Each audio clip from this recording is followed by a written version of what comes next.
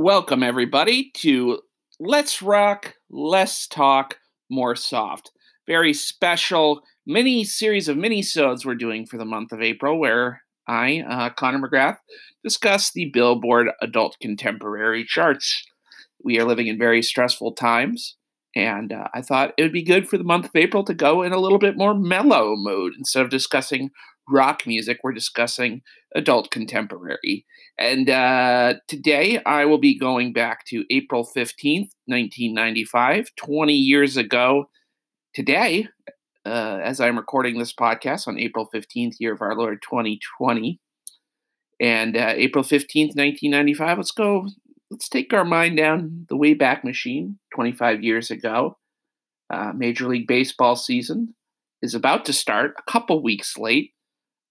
Probably not as late as this season is going to start. Well, definitely not as late as this season is going to start if this season starts. But the 1995 season would start in the beginning of May rather than the beginning of April because of the strike that happened in 94, in the early days of 95. On Saturday Night Live, Courtney Cox from the new hit show Friends hosts with a young jam band. The Dave Matthews Band is a musical guest. One of the final episodes of the Notorious Season 20 for Saturday Night Live. And that is the backdrop for the April 15th, 1995 Billboard Adult Contemporary charts. Tracks radio play on Billboard Adult Contemporary and Soft Rock play. Varied list. Coming in at number 10 is Foreigner with a song called Until the End of Time off of their comeback album, their reunion album, Mr. Moonlight. They had recently reunited with frontman Lou Gramm, who had gone off for a solo career for a couple of years in the late 80s, early 90s. Not a big hit. It's not a very long-lasting Foreigner reunion. Around this time, a lot of these 80s corporate rock bands were reuniting. Foreigner reunited in 95. I think Styx and Journey would reunite in 96. And I think it was just a little bit too early for the nostalgia for those type of bands. Didn't really make a long-lasting impact. This is, it's fine if you like Foreigner ballads, but it just kind of seems very out of place in 1995. Coming in at number 9 is Gloria Estefan with a cover of the classic Moldy Oldie Everlasting Love, perhaps made most famous by Carl Carlton in the late 70s. This is a follow-up to her cover of Vicki Sue Robinson's Turn the Beat Around. It's kind of a thing like, one late 70s song already worked for Gloria Estefan. Let's go for another one. A case of diminishing returns. Not really that great or memorable of a cover. Very, very dated production here.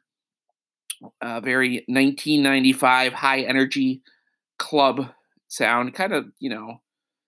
Doesn't really capture any of that Latin sound, that Miami Latin sound that made Gloria Estefan a pop great.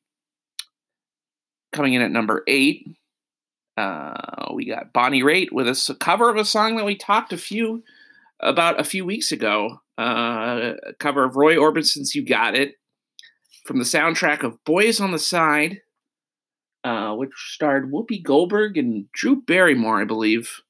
Film that came out in 95. Female empowerment, big thing in 95.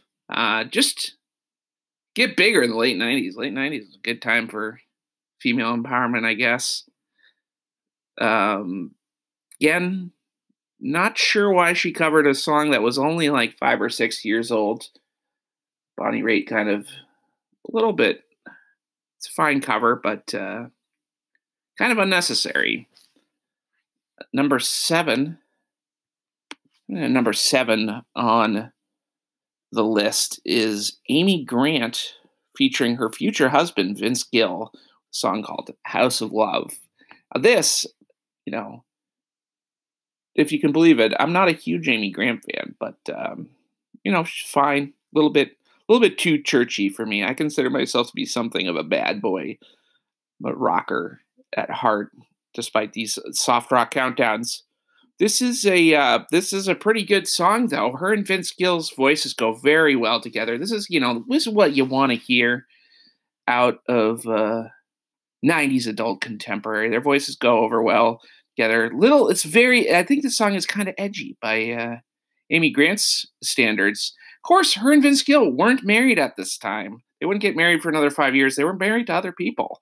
I'm not sure what the trajectory of their affair was, but it could very well be possible that they were living in sin at this time, which might be why I like the song. But I thought it was a pretty good little song there, House of Love.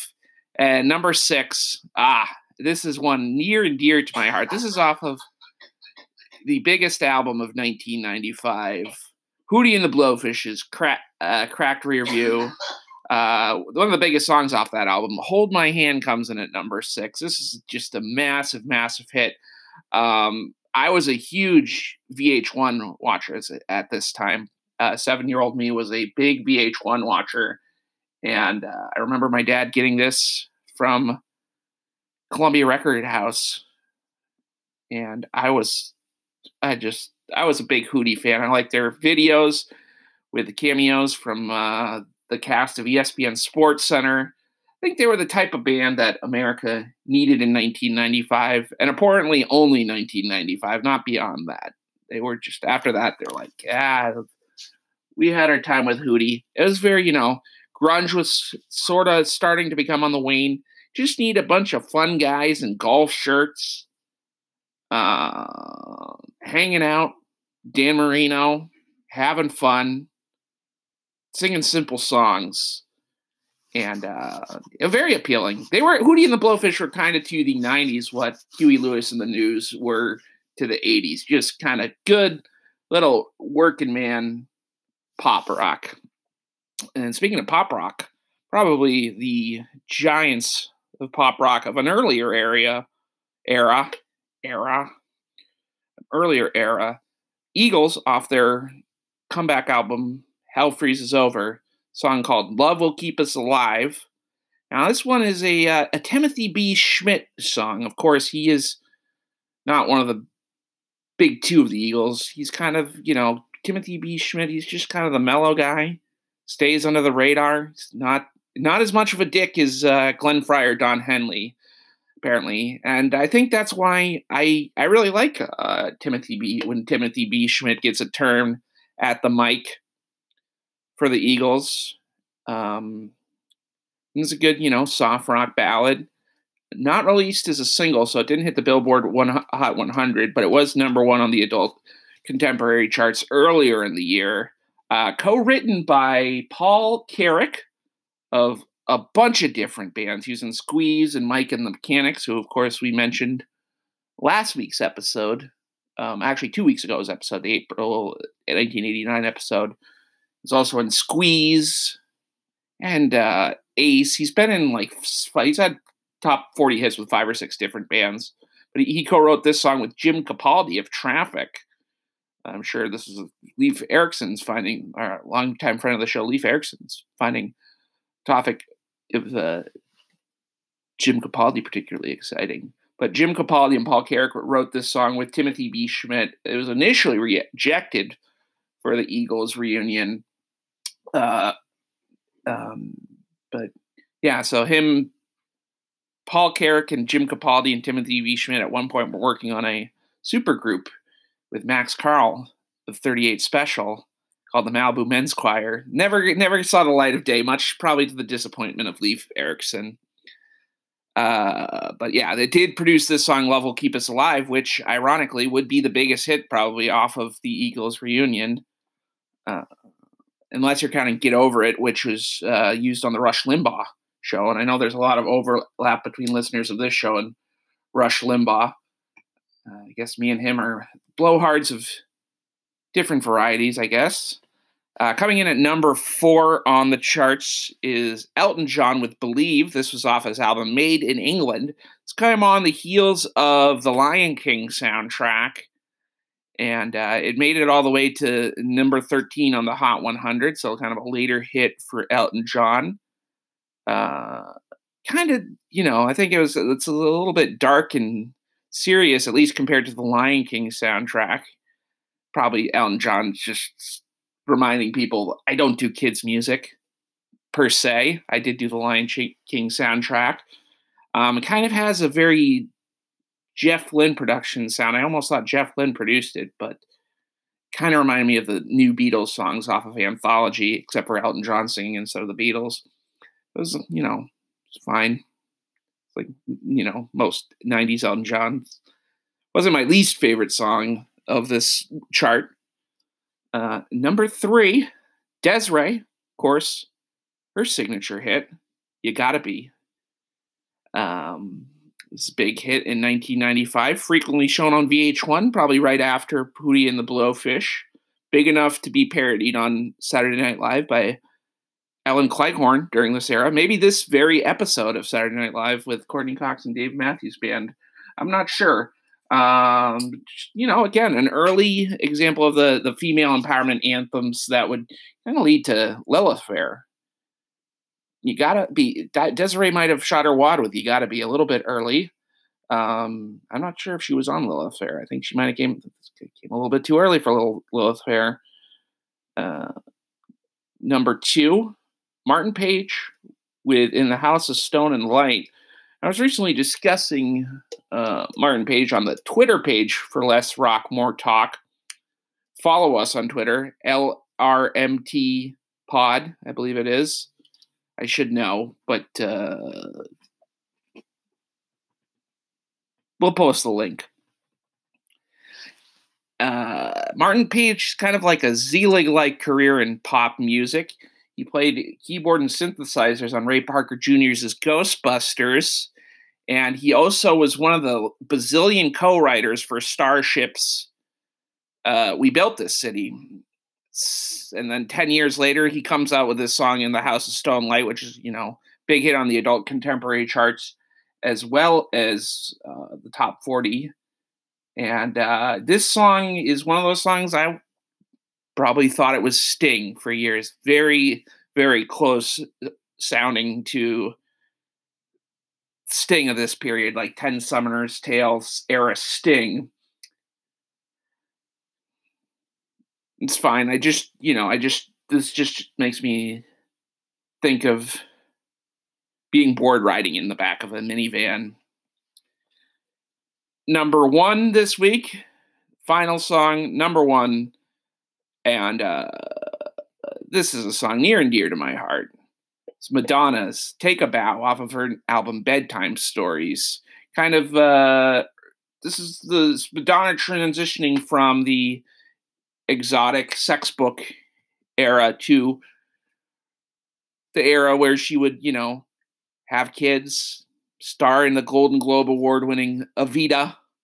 Bedtime Stories was kind of the transition period, and this was a very soft. Take a Bow was a soft, sensitive ballad, co-written and produced by the great R&B producer and singer-songwriter Kenneth Babyface Edmonds. He also features on backing vocals. This is just a great song, a great music video. Inspired a lot of confused feelings in 7 or 8 year old me. With Madonna with the bullfighter, just very poor bullfighter. I'm not sure what the bullfighting aspect of the music video had to do with this song, but this is a very good song. I would, maybe it's a hot take. I think maybe it's like a medium warm take. I think might be Madonna at her best. I think it's a very good song, very touching. So let's do the top 5 for this week. Coming in at number 5, I'm going to put Amy Grant and Vince Gill, who are still happily married to this day, with House of Love. Number 4, Des'ree, You Gotta Be. Shout out to Ellen Cleghorn, regular listener of the podcast. Played Des'ree on Saturday Night Live around this time. Number 3, shout out to Timothy B. Schmidt, who I don't believe was ever impersonated on SNL. That Eagles love will keep us alive. Number 2, Hootie and the Blowfish. There was a Saturday Night Live sketch also around this time about drunk frat boys singing this song. And number one, Madonna hosted the season premiere of one of the other worst seasons of SNL, season 11, 10 years before this, with Take a Bow. So that's it for this week. We wrapped it up in 15 minutes. That's good. I think that's about as much time as you can tolerate listening to me. But no, we will be back next week.